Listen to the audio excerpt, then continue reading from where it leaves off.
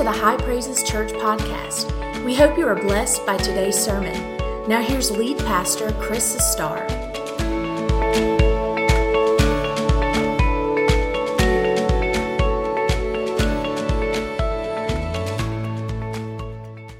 I want to preach. I want you to get your Bibles and I want you to open them this morning to the book of 1 Kings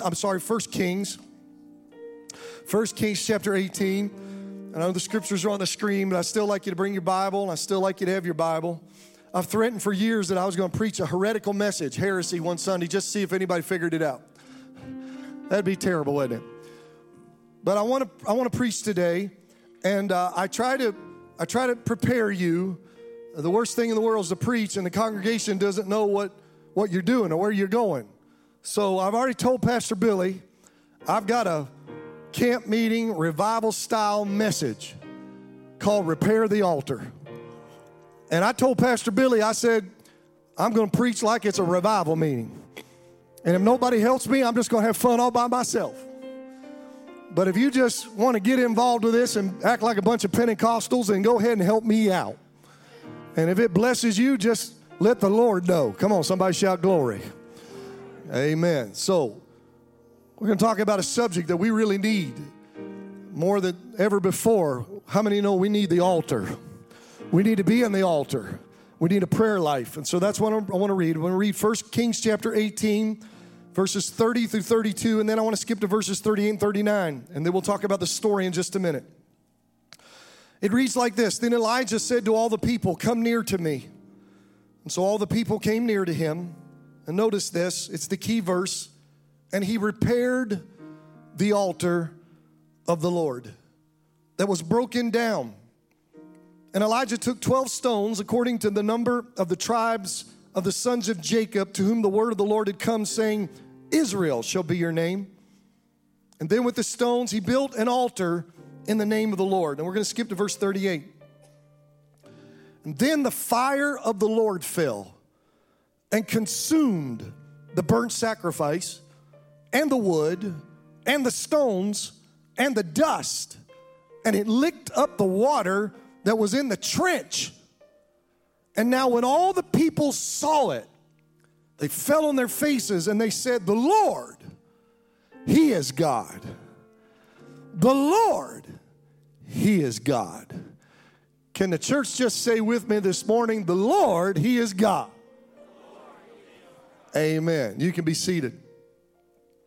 I love the altar. The altar has been significant in my life. My earliest memory of going to the altar is when I was 5 years old.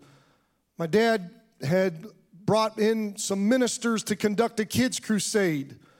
And I remember specifically on an evening at the kids' crusade that the Holy Spirit dealt with me. I was only 5.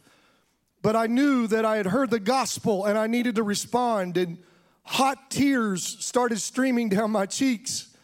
And my wise, godly, discerning mother looked at me and realized what was happening and said, Son, do you want to go to the altar? It's always good, Mama, when you can lead your kids to the altar. And my mama said, you want to go to the altar? And I said, yes. And my mother took me down to the altar, and it was there at 5 years of age that I prayed and I asked Jesus to forgive me of my sins and come into my heart. And that was the day when I entered into a relationship with the Lord that has now lasted for literally 50 years. The altar has played an important role in my life. I remember when I was around 10, 11, 12 years of age that I heard about the baptism with the Holy Spirit. And every time Dad would give an altar call, and then we moved and we'd go to a church or wherever it was, every time there was an altar call, I would go to the altar and I would pray, God, fill me with the Holy Ghost. I want to be baptized with the Holy Ghost. I'm not afraid to speak in tongues. I want the power of God. And I couldn't even remember. And I had to ask my parents not too long ago. My mom said, oh, yes, and I can tell you. She said it was in another kids' crusade. She said it was a kids' crusade, and they had preached on the baptism of the Holy Ghost. And she said, you went to the altar again. And she said, God baptized you with the Holy Ghost. Hallelujah. I remember, I have memories, and I know it seems like I'm going back, but I'm just trying to tell you how important it's been my whole life. I remember that I would go to Church of God youth camp. That was a big part of my life because my dad was a state youth director. He oversaw the youth camps. And I went to youth camp as a camper, and I worked at youth camp, and I was a counselor in youth camp. And later, when I became a pastor, they voted me on the state youth board. I helped run the youth camps. I've done just about everything in youth camp you can do. I love youth camp. And I remember so many times going to youth camp, and we would play and have all these activities in the day, but at night we would have these services. They'd bring in an evangelist, and we would hear that evangelist preach at our level, and then he would give an altar call. And I have these great memories of going to the altar 10, 11, 12, 13, 14, 15, 16, 17, 18 years old, going to the altar.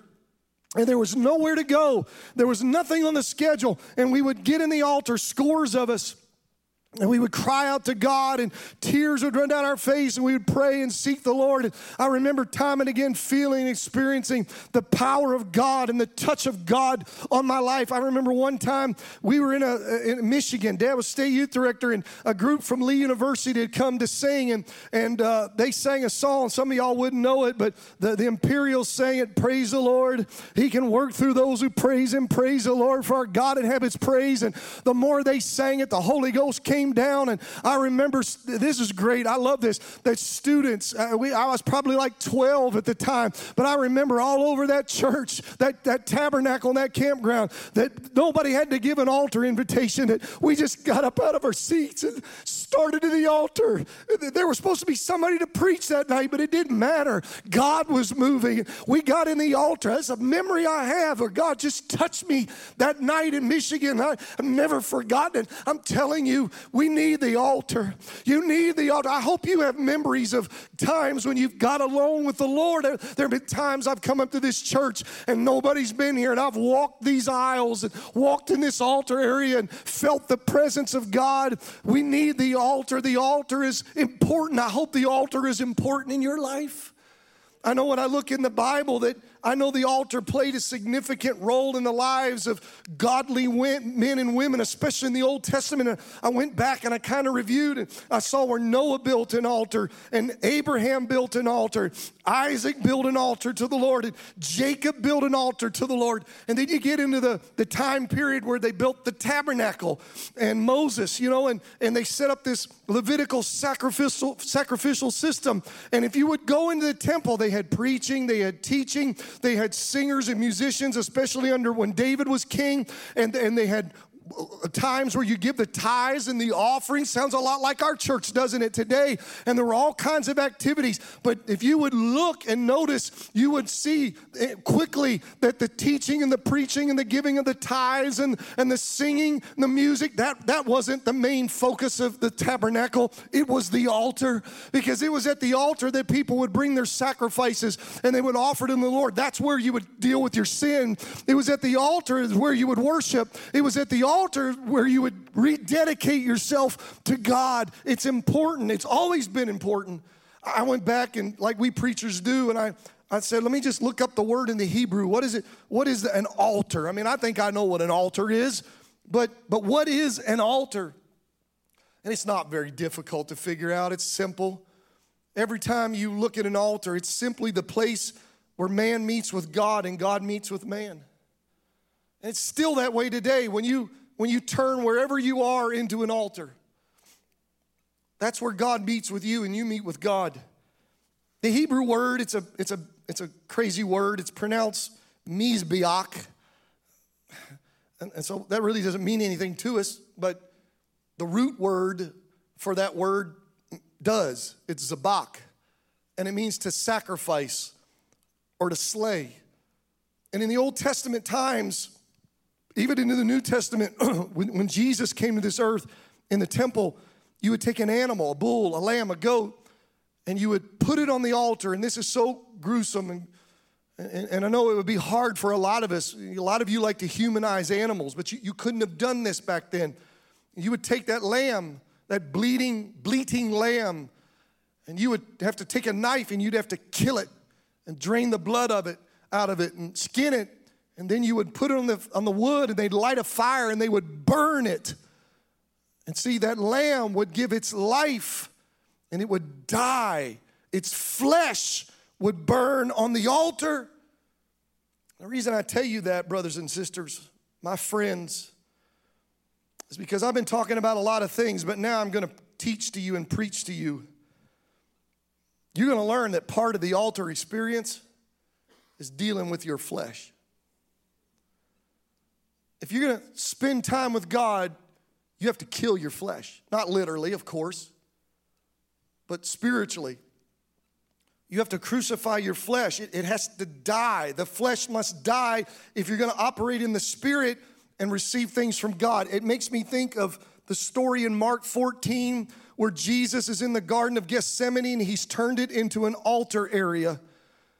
And he's praying, and his blood his sweat was as it were great drops of blood, and he's under this intense pressure because he knows tomorrow he's going to die on a cross. And he's got the disciples, and he takes 9 of them, and he leaves them, and he takes Peter, James, and John with him, and goes a little further. And he says, I'm going to go over here and pray and turn that into an altar area. And he expected them to pray with him. And he turns around, and instead of praying with him, they're asleep. And he chastises them. And this is what he says, could you not watch 1 hour? Watch and pray lest you enter into temptation.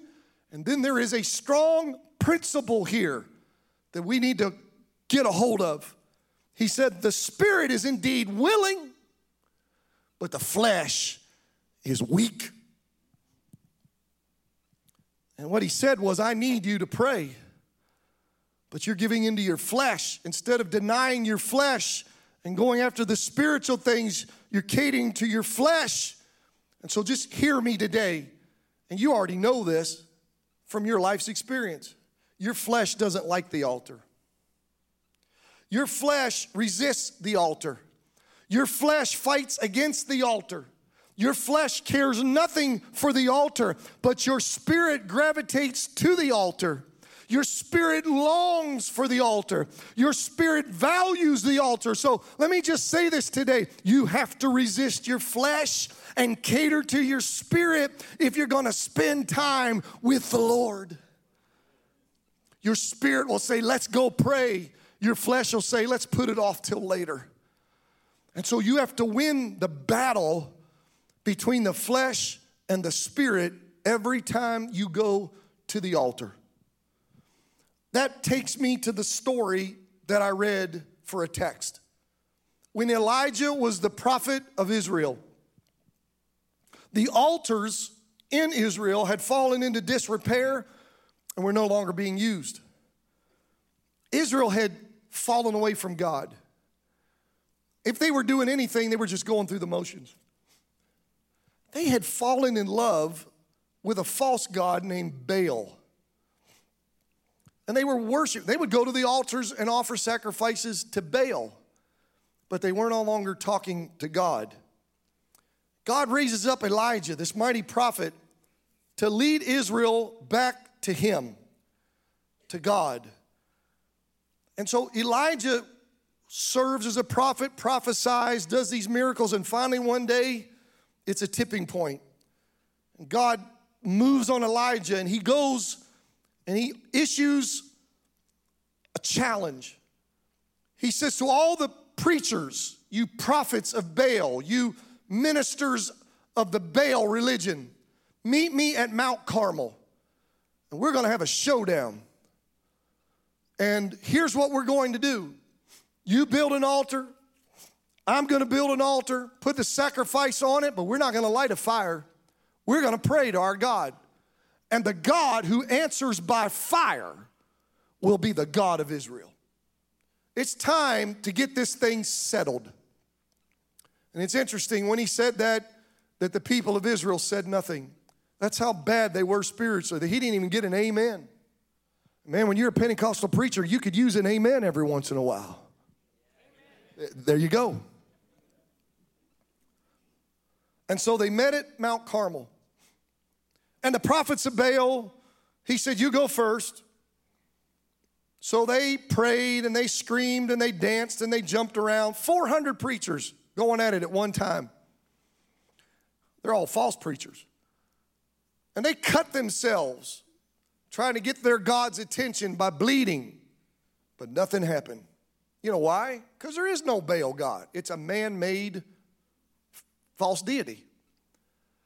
And it was about the time, this is so important, it was the time of prayer, the Bible says. Let me tell you something. You need to have a prayer time daily. Don't wing it. Have a set time.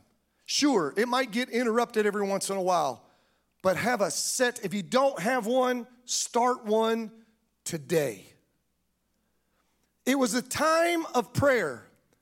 And Elijah said, okay, enough of you guys. The nation of Israel, come to me. I don't know if there were hundreds, maybe thousands of people that had converged on that Mount Carmel. And they came to him. And Elijah walks over and he picked that spot because there was an altar, but the altar was broken. It was in disarray. And here's the reason: God had been ignored. And when you ignore God, you will forsake the altar. Some of you may get under conviction while I'm preaching today. I might have you shouting before it's over, but some of you may be under conviction right now because you have ignored God and you have forsaken the altar. Your prayer life will fall into disarray when you forsake the altar. God will never hear from you. There will be no communication and fellowship between you and the Lord when you ignore God and forsake the altar. There is a quote that I love to use. I've used it before preaching. There's a man named Edwin Lewis Cole. He wrote an awesome book called Maximize Manhood that I require every male staff member who comes to work for me, they have to read that book. Edwin Lewis Cole died just a few years ago. He's in heaven with the Lord. He was part of the men's movement back in the 80s. Edwin Lewis Cole has a statement that goes like this. He said, Abraham pitched his tent and built his altars. But he said the problem we have today is that too many men are pitching their altars because they're so busy building their tents. And it could be this morning that you came here today and you need to hear that word, is that God wants you to, like Father Abraham, pitch your tents, but also build your altar.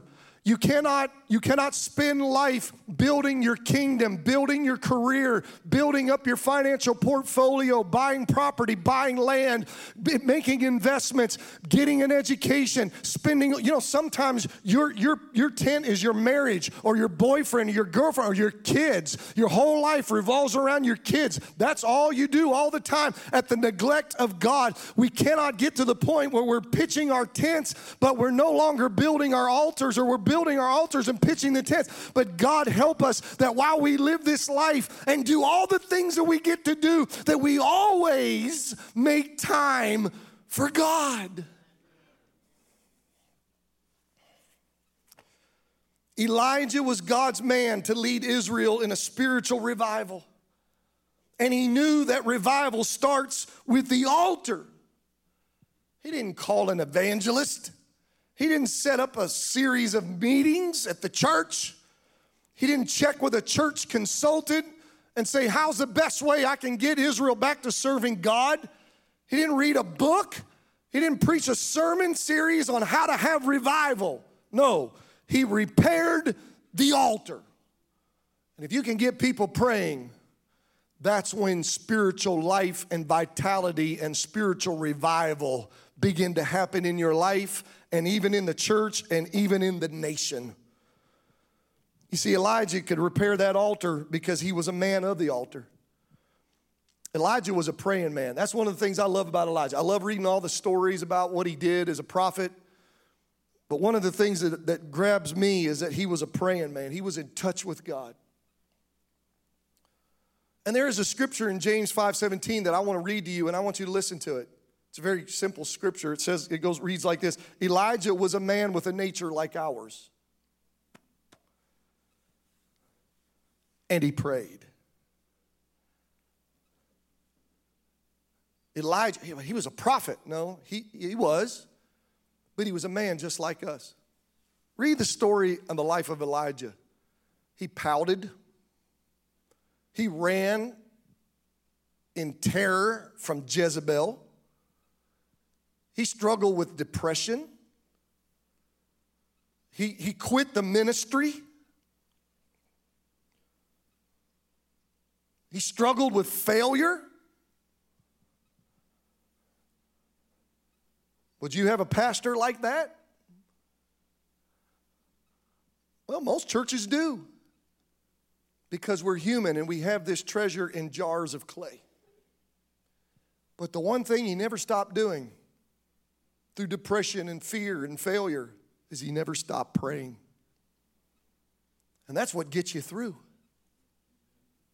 And the longer you serve the Lord and the older you get, let me just let you in on a secret. Praying becomes more important than ever before. The older your kids get and they get out of your control, you'll pray more than you ever did for them. The closer people are getting and they're getting older and they're not serving the Lord, the harder you'll pray for God to save them and convict them. Are you with me? You know, you might say, well, Pastor, Elijah prayed because he was a preacher, and that's what you preachers are supposed to do. Elijah was a prophet. He prayed because he was a prophet and a mighty man of God, right? No, you got it backwards. He was a prophet and a mighty man of God because he prayed. I don't have the anointing that I crave every time I get up here.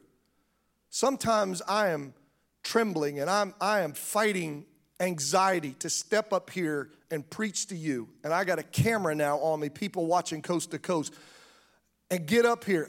I have to have the anointing. I have to have the help of God. It doesn't come because I am pastor, reverend, preacher.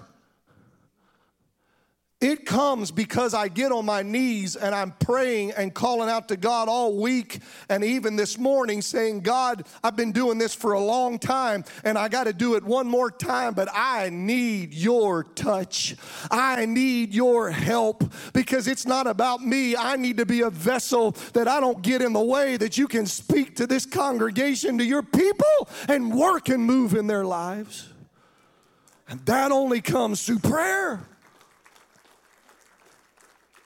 Oh, that I could be a mighty man of God like you, Pastor.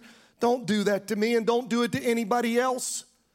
Everybody can be a mighty man of God or a mighty woman of God. All you need to do is just build the altar.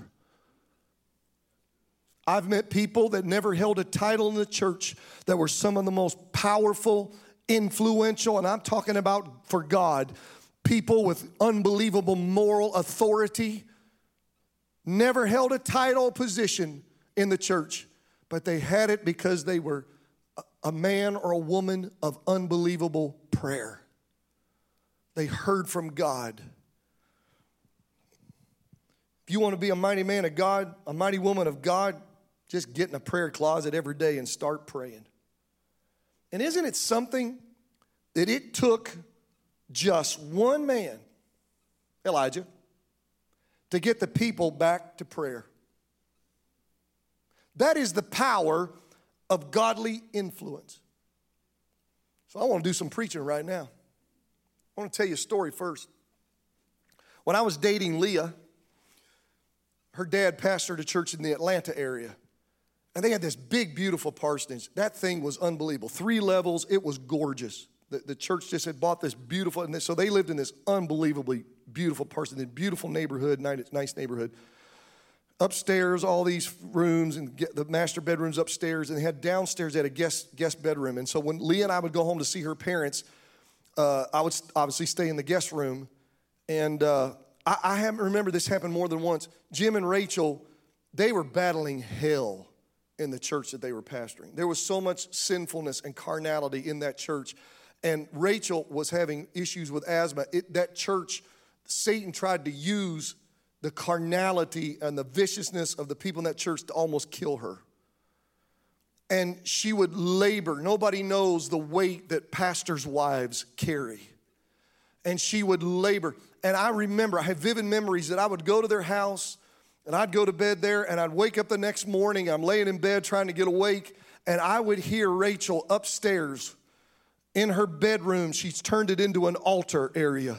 And she is groaning and she's moaning and she's crying out to God in spiritual warfare at the top of her lungs. And she's speaking in tongues, and you can feel the power of the Holy Ghost. And I eventually told Leah this later. I'd lay there in bed and I'd hear all that. And the longer I heard it, I thought, great God, I can't just lay here and do nothing. And I would fall out of the bed on the side of the bed on my knees, and I'd start praying with her and have a prayer meeting right along with her. I don't think she ever knew it, but I was down. She was upstairs praying, and I was downstairs crying out to God. That's the power of prayer. Parents, listen to me. Your children need to hear you pray.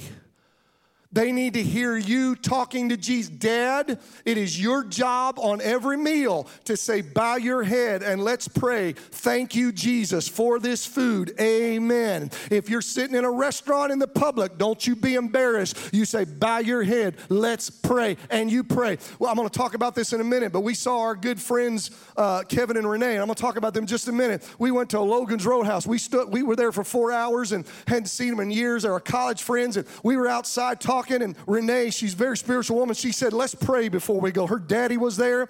And so the 5 of us, we just got in a circle right at the entrance of Logan's. People were walking into Logan's Roadhouse and watching. We were out there praying. 5 Pentecostals praying, just calling out to the Lord. And one guy was coming. We said, well, sorry about that. He said, oh, no, anytime's a good time to pray. He said, that's all right. Y'all not bothering me. But what I'm trying to tell you is, Dad, you need to take the lead. Your kids need to hear you pray. They need to hear the sound of Dad calling out to God. You need to be praying with them at night. Mom, you need to be praying with them at night. You ought to. Don't you leave it to Pastor Amy. Don't you leave it to Pastor Evan to teach your kids how to pray. It's your job. And they need to hear, my God, the greatest sound any child could hear, any memory, the greatest memory any child could have is the sound of their dad or their mother praying and crying out to God. Are you hearing this preacher this morning? It'll revolutionize your family. It could revolutionize your marriage if you'll just pray. Your spouse needs to hear you pray.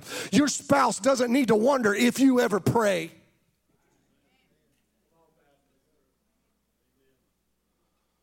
If I walk up and say, your husband ever pray? You don't need to have to look at me and say, I don't know. Woo, for those of you watching online, it got quiet in here. You don't understand the power of your influence. Every once in a while, you don't look at your spouse and say, I'm going back in the bedroom. What you going to do? I'm going to go pray. I'm going to shut the door and leave me alone. Yes, ma'am. I've walked in on Leah praying. She's got out, and I've opened the door. I said, why is this door closed? I walked in. She's in there down there getting a hold of God. I just turn around, shut that door, and walk right back out. I'm going to tell you what, that's a good sight to see my wife down there getting a hold of Jesus. My boys heard Dad pray. They heard their mother pray. And it needs to be more than just when there's trouble. Church leaders, the people in the church need to hear you pray. If you're sitting out here in the congregation, they need to hear you praying, calling out to the Lord. They need to be able to look over, and if we're having prayer time, they need to peek out of one eye and look over there at you and see, is that deacon praying? Is that elder praying? Is that leader over there praying? Is my life group leader praying? If you're slipping out every time we're about to have an altar call and you're disappearing,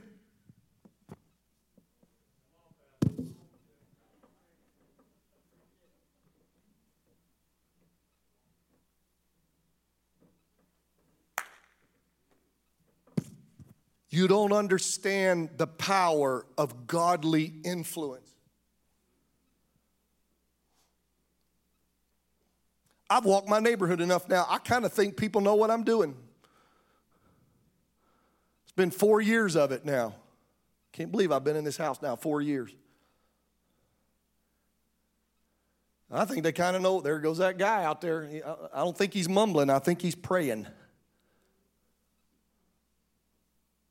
And I don't do it to be seen. I really keep it low key. I don't do it to be seen. But life group leaders, department leaders, can I just talk to the church? People in the church, we need to hear each other pray. There's an influence. He said, well, what does that mean? Just God, just you getting a hold of God. There might be a less mature believer or a new member or a guest that's near, right beside you, in front of you, behind you. And when it's prayer time, you're just praying and talking to the Lord. You might start praying in a heavenly language and you're talking to the Lord and there's passion and there's fire. You say, well, that's none of their business. You're right, it's none of their business. And yet it becomes their business because it is in the context of your life and their life in a worship service. And you don't understand that because you pray with passion and you're getting a hold of God, it might touch one or two or three other people who say, well, I want to be like that. And they'll start praying and talking to the Lord. All it can take is one person moving many people to pray. Elijah, that was his job. And he rebuilt the altar, 12 stones, stacked them up, created an altar, and he built the altar so that ultimately fire would fall. Fire would fall. That was the point. Kill the lamb, put it on the altar, and the God that answers by fire, he will be God. Fire falling from heaven would be a supernatural sign that Jehovah, not Baal, was the true and the living God. And I don't know how much you know about this story. A lot of people don't know Bible stories. Let me just tell you what happens. So that he rebuilds the altar. He puts the lamb on. Here's what he does. He goes down to a water source and gets 12 buckets of water, and he has them bring them up, and they dig a trench around the altar so it'll catch the water. And he dumps, not gasoline, water on, because some of us would have dumped gasoline on it, right? Flicked a match when nobody's looking. Woo, revival. Anyway, and so water, there's water on the sacrifice, water on the rocks, water, there's just water, it's covered with water. He prays a 63-word prayer. Let me just stop right there. The person who spends time with Jesus in the prayer closet a long time can pray short prayers when it comes the right time when he needs to go hold of God. In other words, you need a miracle and you need God to work. You're in a situation. You don't have to pray a long time because you're so connected. You spent so much time with the Lord. And I've learned in my own life now, I don't pray as long as I used to. I'd go to the hospital. I feel like I got to pray, a 5-minute prayer. And I've just learned in the maturity of my time now, I don't pray long. I've learned you don't have to pray long. You just have to say, Lord, in the name of Jesus, touch her and heal her body. God, touch him and give him what he needs. In the name of Jesus, we pray right now. Amen. And that's all you got to do. See, because that's the kind of man Elijah was. He had spent so much time with prayer in the regular times, and when it came public time, he was ready. 63 words. And when he finished, I don't know, maybe a little Hollywood sound effects, but I could see everybody suddenly heard something like, kind of that sound like when the space shuttle takes off. And everybody looks up, except it ain't taking off. It's coming down, and they see this glow in the sky, and it's getting bigger, and it's getting bigger, and people start backing up like this, and they're backing up, and this fireball from God comes down of heaven. And it hits that altar, and it hits it with such force and with such heat that the Bible says that it consumed everything. It dried out every bit of the water. It licked up the dust. It consumed the sacrifice. It consumed the wood. It consumed the stones. There was nothing there but a big charred spot with the fire of God blazing up out of it. And I'm going to tell you this morning, I think what some of us need is we need some spiritual fire to fall. Not literal fire, but spiritual fire. And I just came here today in my very weak way to just say to you, You can have that fire. I'm not talking about literal fire. I'm talking about the fire of God. You can have it if you'll just get in the altar and just ask Him and say, God, let the fire of God fall on me and put some fire in me, some zeal, some passion, some life back inside of me, God. He will do it.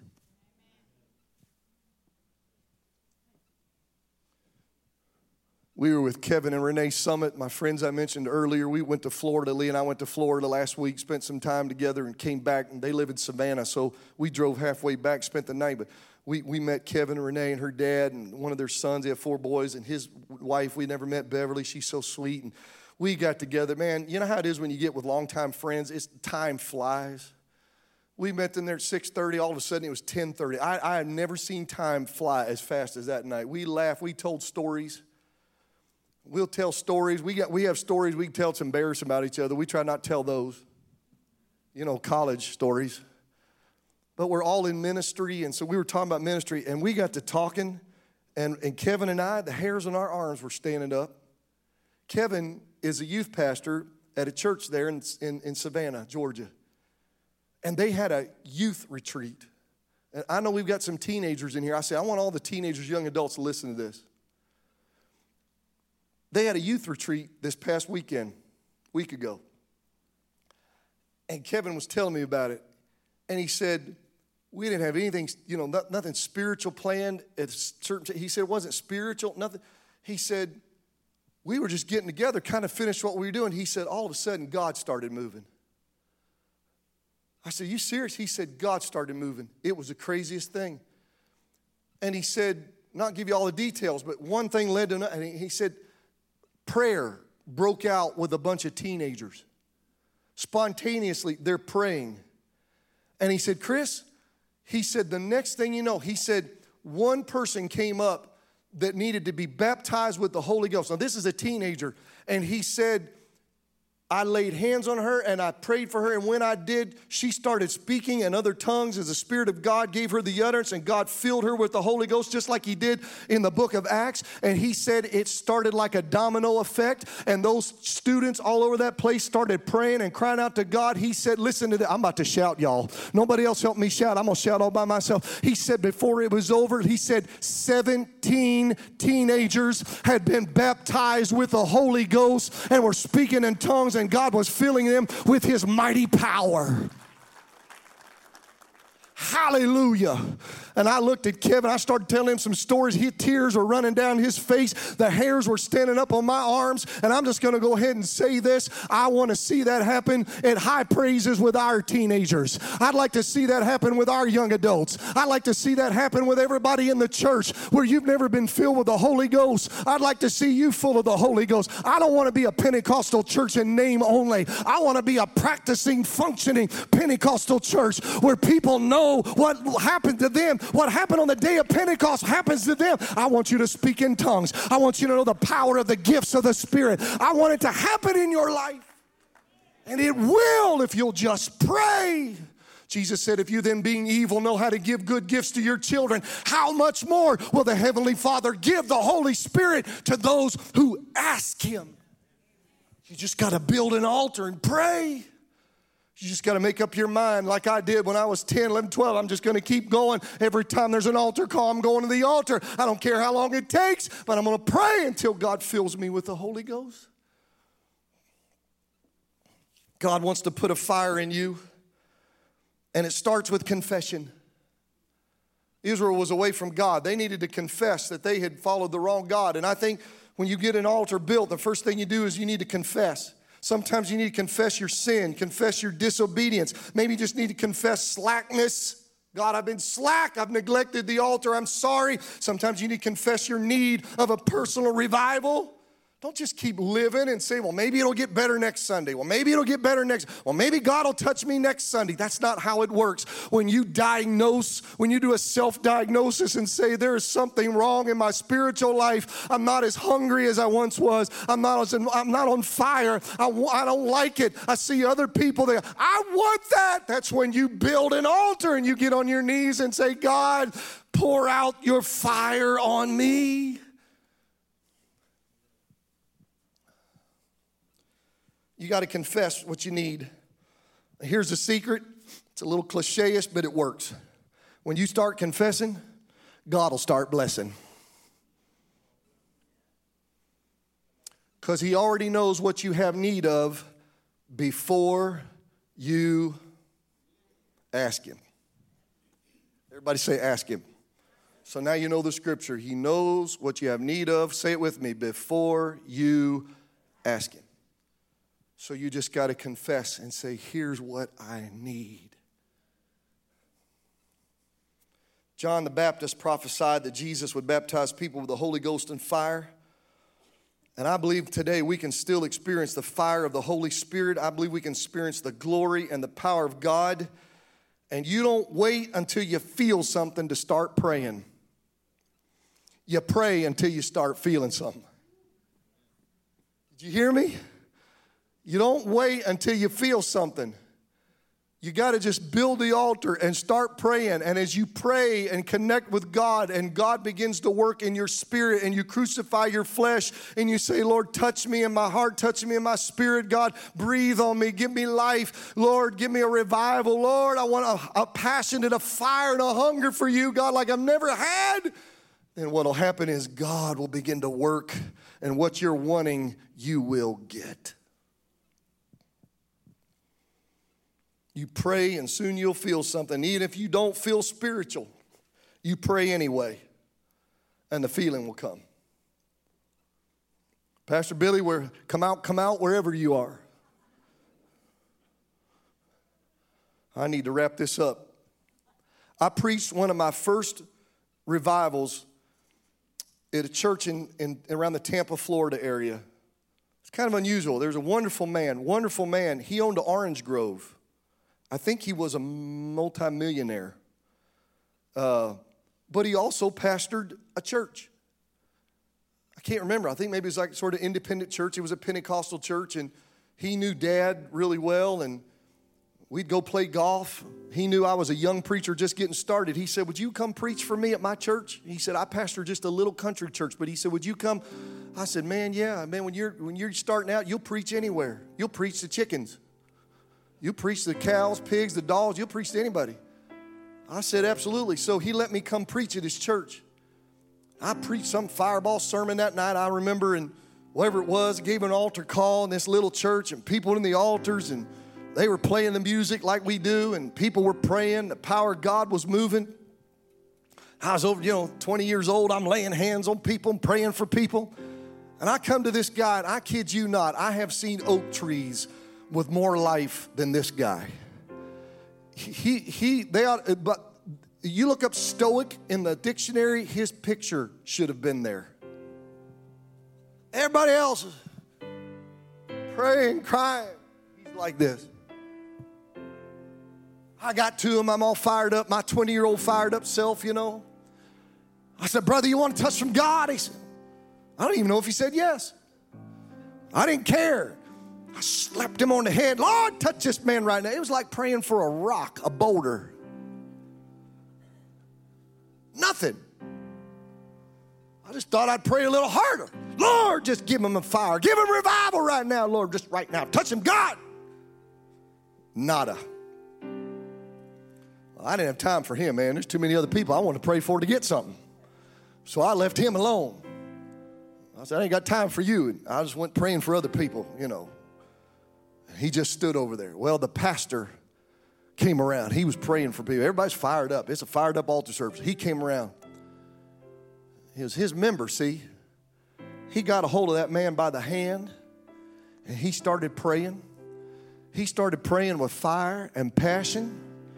He didn't care what that guy did or didn't do. He just kept praying for him. God, give this man a revival. God, breathe on him. Let the rain fall on him, God. Just come on down on him like a mighty rushing wind. Blow into his life, God, right now. Oh, God, do something powerful in this man. He wouldn't let up. He just kept praying. He was like a man with a sledgehammer that kept hitting against a concrete wall. And the longer he prayed, some cracks started forming in that man's concrete wall. I happened to be praying. I looked over, and I could see him. He was shaking a little bit. It was low and it was slow, but a little something was happening. I said, oh, this ought to be interesting. I'm still praying for it, but I'm watching out of the corner of my eye. And the harder that pastor prayed and the longer he prayed, that man started moving a little bit. He threw his hand up a little bit. He threw the other hand. Next thing you know, that big boy, Mr. Stoic, he took off shouting. I mean, that man had a breakthrough. Now, you don't have to shout to have a breakthrough. I'm just telling you, this man had a breakthrough. He started shouting. He started doing the dip and the duck like we Pentecostals do when the Holy Ghost hits you and you can't hardly take it and the natural meets the supernatural. Well, it was God was touching the preacher. They were both doing the duck and the dip, and I thought, my God, this is glorious. Hallelujah. Here's the point. He had to pray a little harder, but I'm telling you, God gave that man a powerful revival. He got a breakthrough because his pastor said, I'm building an altar right here, and we're not going to let go until God gives you your breakthrough.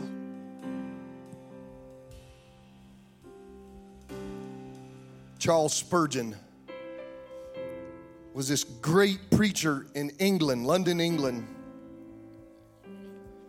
He had a mega church when mega churches didn't even exist. Back, 1800, something like that? Is that? Unbelievable preacher. Guys still read his sermons today, published sermons. 3 men who were young ministers heard about Charles Spurgeon and decided to go to his church. This is a true story. They got there early for the night service. Nobody was there yet. They wanted to get a good seat. They wanted to be right on the front row to hear Charles Spurgeon. So they're just there milling around waiting.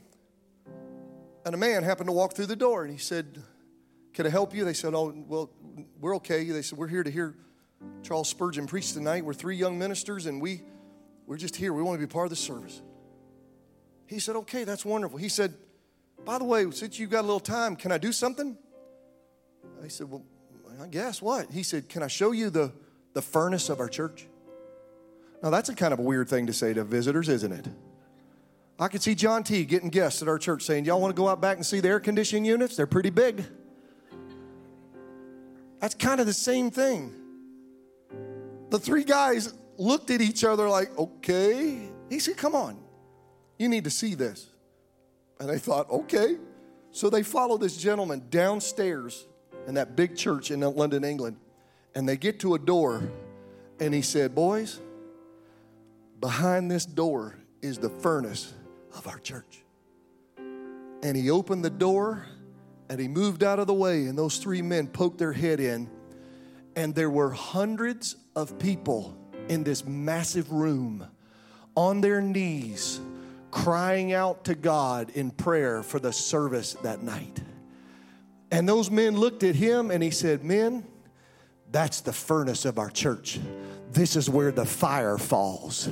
If you want to wonder how things do the way they do around here in this church, it's because these people are building an altar and they're on their knees praying. That's why God does what he does upstairs in the sanctuary, because of what's happening down here where the fire falls. And the longer they talked to him, eventually they found out it was none other than Charles Spurgeon himself who had taken them down to show them the furnace of the church. I'm telling you, high praises, I feel the Holy Ghost on me right now. I feel like I could walk on air. I love you and I love this church, but I want the fire to fall. I want the Holy Ghost to fall, and I don't want to lean upon 4 or 5 or 6 or 10 or 12 people praying to carry this church. But I'm challenging, my God, stand up in this house. I'm challenging everybody in this church to be part of the furnace of the church. I'm challenging every one of you, be that person, that man, that woman of God who builds an altar every day and prays and cries out to God, not just for the things in your life, but for this church that you love, and for the ministry that you love, and for this county, and for this city, and the towns that you live in, and for a revival. I believe if we just rebuild the altar, God would do something powerful in your life, in my life, in our church. We'd see more people saved and more lives touched than ever before if we just rebuild the altar.